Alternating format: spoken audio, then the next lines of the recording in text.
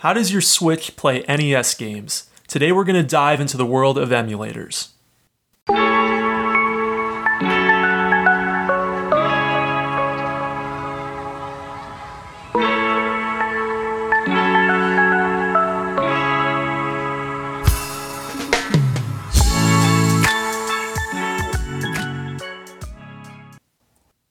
Welcome to Kopec Explains Software, the podcast where we make computing intelligible. All right, Dave. Today we're going to be exploring a common software project, ones that you've worked on in the past and are even working on now. How does an emulator work? And I guess we should really start first with, what is an emulator? An emulator is a way of simulating one computing system on another. For example, a lot of people play video game emulators. So maybe they have a personal computer, but they actually want to play Nintendo Entertainment System games. So they have an emulator that simulates a Nintendo Entertainment System on their personal computer. It kind of lets you go back and experience, maybe through nostalgia, experience games or things that you've had in the past and maybe don't have access to anymore. Absolutely, and there's also a lot of practical uses for them beyond just video games. For instance, if you're developing an Android app, you don't want to, every time that you run it, have to install it onto an Android device. So, Google ships an Android emulator that allows you to try out your program right there on your personal computer in a little window that is simulating an entire Android device so that you can have a quick test and refresh cycle. You go change your app a little bit, you right away can see what it's going to look like, try it out a little bit before you go and through the entire process of getting it onto a real device. So there are both really fun applications of emulators, like video game emulators, and I'm sure we'll talk more about them, and there's also some really practical applications too. So they can be really useful tools for building, for other things that you're building, if you can create this other environment on a different device. Right, exactly. I'll give you another really common application of them. Back in the late 90s, early 00s, there was a very popular emulator called Virtual PC. What it allowed you to do, if you were a Macintosh user, it allowed you to run Windows on your Mac. And there's a difference between what Virtual PC was doing and what something today like VMware Parallels is doing. Perhaps some of our listeners have heard of those. Those are virtual machines, and we'll talk about the subtle distinction between what they do and emulators later in the episode. But the point being that, sometimes there's a device that you don't have right in front of you, but you really want to run software for that device. So what an emulator does is it simulates the hardware of the device that you don't have access to, therefore allowing you to run the software for that device on your other device. So there are a lot of different uses for them, and it's going to be something really common that a software engineer or a programmer might be working on or might be utilizing in their toolbox is an emulator. Yeah, so software developers are going to use them on a regular basis when developing for platforms that are different from the platform that they're actually writing the software on, like the Android emulator that we mentioned earlier. Mm-hmm. People who need to run software for computing systems they don't own are going to run them regularly. But we also see them a lot in video games. So for example, if you own a Nintendo Switch, Nintendo has a service called Nintendo Switch Online or Switch Online, and it allows you to run Nintendo Entertainment System games. That's their console from the 1980s and early 1990s, and Super Nintendo games. That's their console from the early 1990s, right there on your Nintendo Switch. Now, the Nintendo Entertainment System and the Super Nintendo had totally different architectures than the Nintendo Switch. They ran on these old microprocessors called the 6502, the Nintendo Entertainment System, for example. That is such a different architecture from the ARM microprocessors that the Switch has.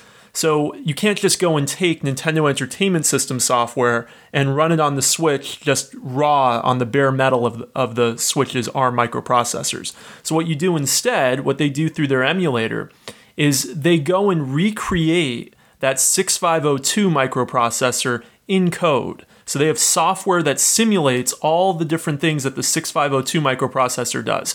But wait, it doesn't just stop there. They also have to simulate the graphics hardware from the Nintendo Entertainment System. And they also have to simulate the audio hardware from the Nintendo Entertainment System and the joypads from the Nintendo Entertainment System.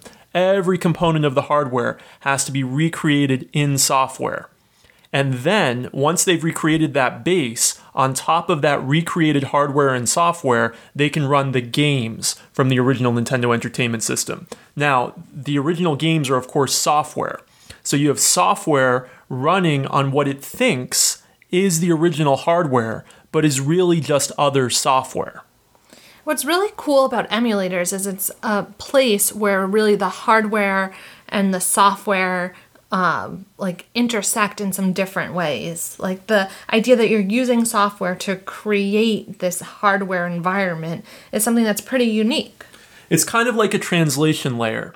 So it's kind of like a way of saying, hey, I want you to run this instruction from the 6502 microprocessor. And the emulator goes and says, well, you know what? I know how to run that by running these instructions on the ARM microprocessor. So it's going and translating what the software wants it to do on the old hardware into ways of doing it on the new hardware. So can you do this for any kind of software or hardware that you want to create? Are there any legal issues? Yeah, so you can do this. Any computer can be simulated on another computer. But the difficulty sometimes comes around with both performance and legal issues. I think we'll talk more about some of the performance issues a little later, but the legal issues can be significant.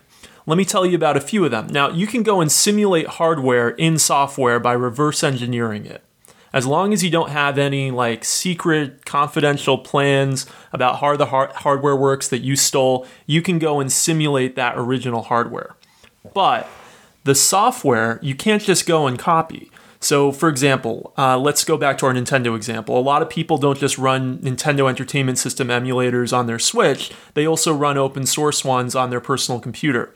And then they want to go and run the original software. So maybe they want to get a game of Super Mario Brothers, or they want to get the original Tetris going and running in their emulator. Well, the problem is that even though it's okay that the hardware was reverse engineered because nothing was copied to do that reverse engineering, the software, you can't just go and copy that old software.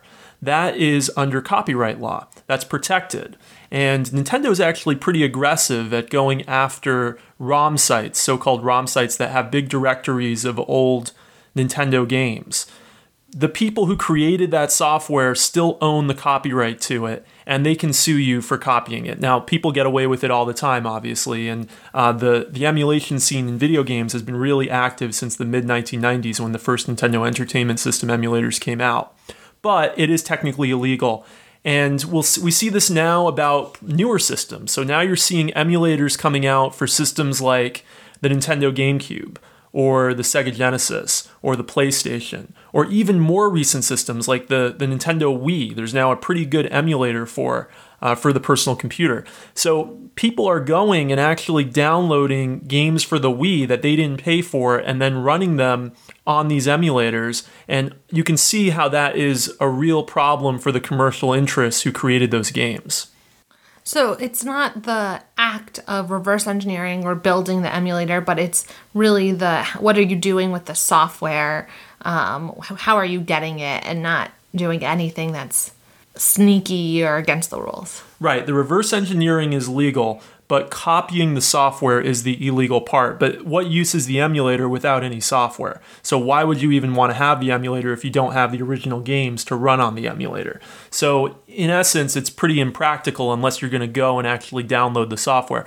However, there is a kind of a loophole here. So if you own the original software, you then, it's actually pretty much okay. I'm not a lawyer, so don't take my word for it. But if you own the original software, it's okay that you have a copy of it on your own computer. So for example, if I have an original Super Mario Brothers cartridge for the original Nintendo Entertainment System, like a physical cartridge, and then I use hardware to copy a version of that software from the cartridge onto my computer, and then I run that in an emulator, that's okay. But if I go and don't have the original cartridge and I just download Super Mario Brothers, that's illegal. So let's say I've thought about all the legal issues and I've decided I actually do want to build an emulator. I'm ready to reverse engineer it. How would I go about writing one? Where do I start?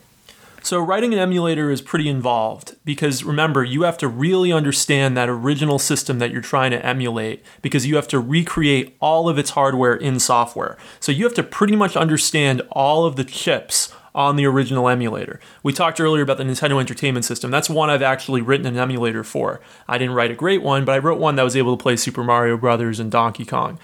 So to write that, I had to understand the 6502 microprocessor in the original Nintendo Entertainment System. I had to understand the memory model of the Nintendo Entertainment System. I had to understand the graphics of the Nintendo Entertainment System, which is another chip called the PPU, the Picture Processing Unit, which is actually almost as complicated as the microprocessor.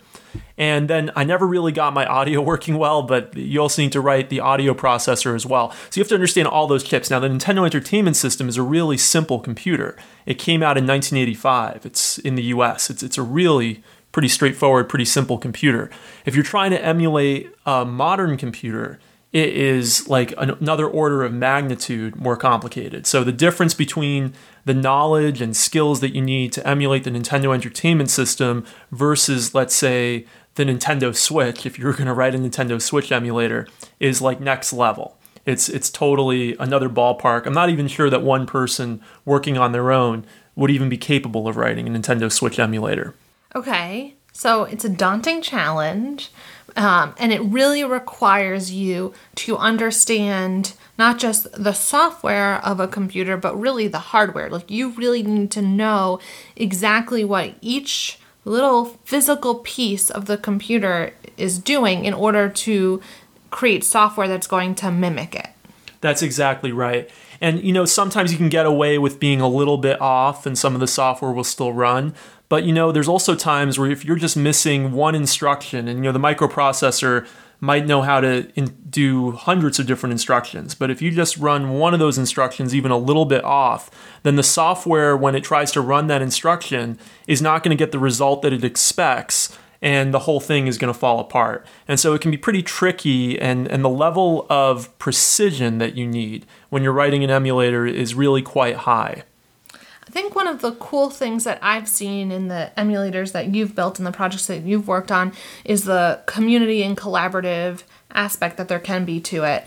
And that, I guess, could be really useful when you're taking on this big project as a resource. And then you've also used like manuals, I guess, to really understand what each command is in the computer. Is that accurate? Yeah, so there are some great communities around certain devices that people really are interested in emulating. So for example, the Nintendo Entertainment System has an active community of people writing emulators and kind of helping each other and spreading documentation. So does the Game Boy, so do some of the Sega systems of the late 90s and early 90s.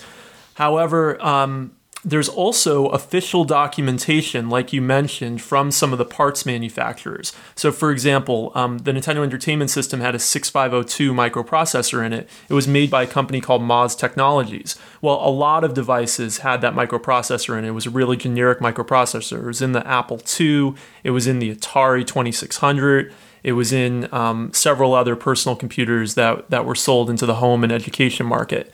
And so there's a lot of documentation about that microprocessor. They're not necessarily specific all to the Nintendo Entertainment System, but because it's the same generic part being used in all these different systems, there's whole books written about that microprocessor. So there is a lot of official documentation you can come across for some of the individual components. Now I'm working on an IBM PC emulator for the original IBM PC that came out in 1981.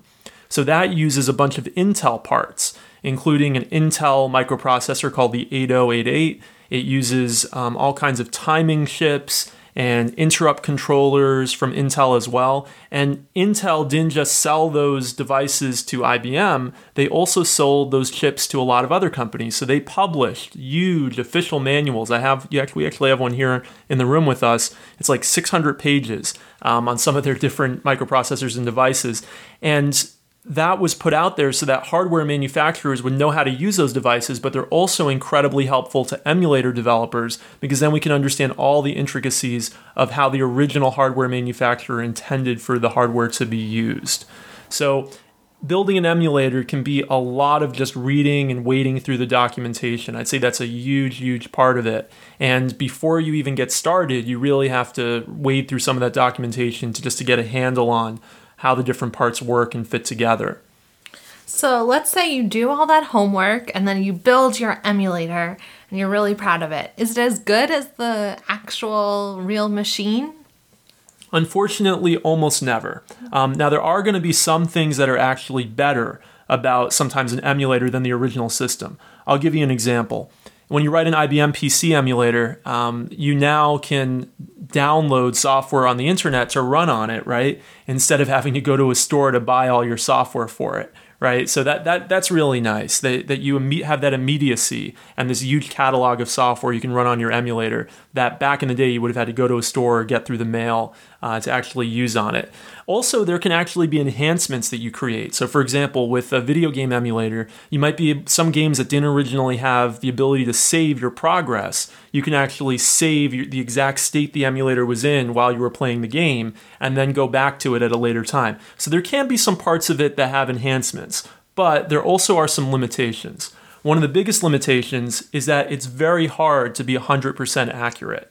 So to recreate every intricacy of the original hardware in software is a big challenge. And even systems that are not that recent, like the Super Nintendo, still emulator authors struggle to make every single game for the original Super Nintendo play perfectly in an emulator. Because even though the hardware was pretty simple by today's standards, it was still complex enough that it's difficult to get every single detail right. Then there's also performance considerations. So basically, the more powerful the system that you're trying to emulate, the harder it's going to be to emulate it in real time. So as fast as it was supposed to be when you were actually using the original device. For example, it's very, very difficult on a modern PC, probably impossible, to, let's say, go and emulate an Xbox 360 perfectly to the point where every single game would play at full performance. It's just that was a pretty recent system. It had a tri-core PowerPC chip in it, I think running at multiple gigahertz. It's just almost impossible when you're doing that translation layer, because remember, an emulator adds another layer between the software and the real hardware where you're doing translation of each instruction as you go through. It's very hard for that translation layer to be fast enough to actually emulate the system in a reasonable amount of time. Now, there are tricks. So for example, in the late 1990s, one of the most powerful consoles at the time was the Nintendo 64. And people were stunned when, I think it was 1999, a Nintendo 64 emulator for the PC came out. People were like, how is that even possible? There are tricks. There's ways of kind of taking some shortcuts and not being as accurate, and instead still getting something that works, but that isn't necessarily going to have every pixel look exactly like the pixel looked on the original device. So there are tricks, but there are real performance limitations. So a PC, let's say, running at, on a modern microprocessor is not probably going to be able to emulate a video game system running at the same speed, a modern video game system. It would just be too much overhead in that translation layer for it to work. So when you're going into one of these projects, you just have to be aware that you can get close if you put in a ton of work, but it's never going to be 100% the same, but it's still a really worthwhile programming project and experience, and can be really useful as a tool, particularly when in terms of like the Android environment, when you're programming for something else. Yeah, I mean, it's a great programming exercise for developers to do, because you really learn a lot about the low level of how the original device operates. For something like the Android emulator, Google, I'm sure, has a huge team working on it, a lot of engineers, and there's some really practical emulators. But probably what people are more familiar with today are virtual machines, which aren't quite the same as emulators. That's actually my next question, is what is a virtual machine and how does it differ from an emulator? Virtual machine is a little bit more of a generic term than an emulator. So with an emulator, we usually think about we're trying to simulate one computer on another. A virtual machine is more like just an abstraction of the machine. We don't necessarily have to always simulate every single piece of the original device when we're talking about a virtual machine. I'll give you an example. Oftentimes people run software called VMware to be able to run Linux on their Windows device or run Windows on their Mac. Now, usually those devices are running on the same microprocessor architecture as the operating system that they're trying to run. Therefore, when you use VMware, it does not need to go and simulate the microprocessor in the same way that your Nintendo emulator has to go and simulate the 6502. because both of them were intended for Intel microprocessors running the x86-64 architecture, it has to simulate other layers, maybe other hardware devices, but not the microprocessor itself. So it's saving some of that translation layer. And therefore, it can run much more efficiently without the same performance hurdles that we talked about earlier. So virtual machines are used all the time. There's going to be an issue actually pretty soon because Apple is switching its microprocessor architecture from x86 Intel microprocessors to its own ARM architecture microprocessors. And so virtual machines won't be able to run the x86 version of Windows on Apple's new microprocessors. If we wanted to do that, we would then have to use an emulator that was going and emulating the original Intel microprocessors to run that x86 version of Windows. Now, Microsoft has recently come out with an ARM version of Windows, so it's yet to be seen if we'll be able to run that version in a virtual machine on Apple's new computers. So virtual machine doesn't require the same level of translation. Right, it's a more generic term, and usually the virtual machines that we use don't require the same level of translation. However, we could also say technically, just to be technical, that emulators are virtual machines. So it's kind of like an emulator is a virtual machine, but not all virtual machines are emulators. So would you have any advice for someone who wants to take up an emulator project, maybe one that you think is great to start with, or one that you've really enjoyed learning about or working on? So writing an emulator for the programmers out there is a very involved task. And I would say before you do it, I would have experience with some kind of low-level language. C or C++, ideally maybe a little bit of assembly language as well. And I would also spend a lot of time reading the documentation and also joining one of these communities. So especially if you're going to do one of the popular systems like the Nintendo or the Game Boy, and really getting to get some of that peer advice as you go through building the system. If you are somebody who uses video game emulators, my advice to you is to be careful about the legal issues. You're welcome to download emulators, but if you don't own the original game, you have to think about whether when you download that game, you're actually doing a bit of a copyright violation. Now, should Nintendo be going after people for their 30 or 40-year-old software? That is, I guess, a moral issue that we each need to think about on our own terms. But the law is pretty clear. If you don't own the original game, you shouldn't probably be downloading it. All right, well, I want to remind people to follow us on Twitter. What's our Twitter account handle? @Kopec Explains. Yeah, and we don't have any followers really yet, so please follow us. But we are getting reviews on Apple Podcasts and on Overcast, so we really appreciate that. And that really helps with the podcast. So please do leave us a review on your podcast player of choice. You can also find us on Spotify and Google Podcasts. Wherever you're listening right now, leave us a review. It really does help out. And we look forward to seeing you next week. Thanks for listening.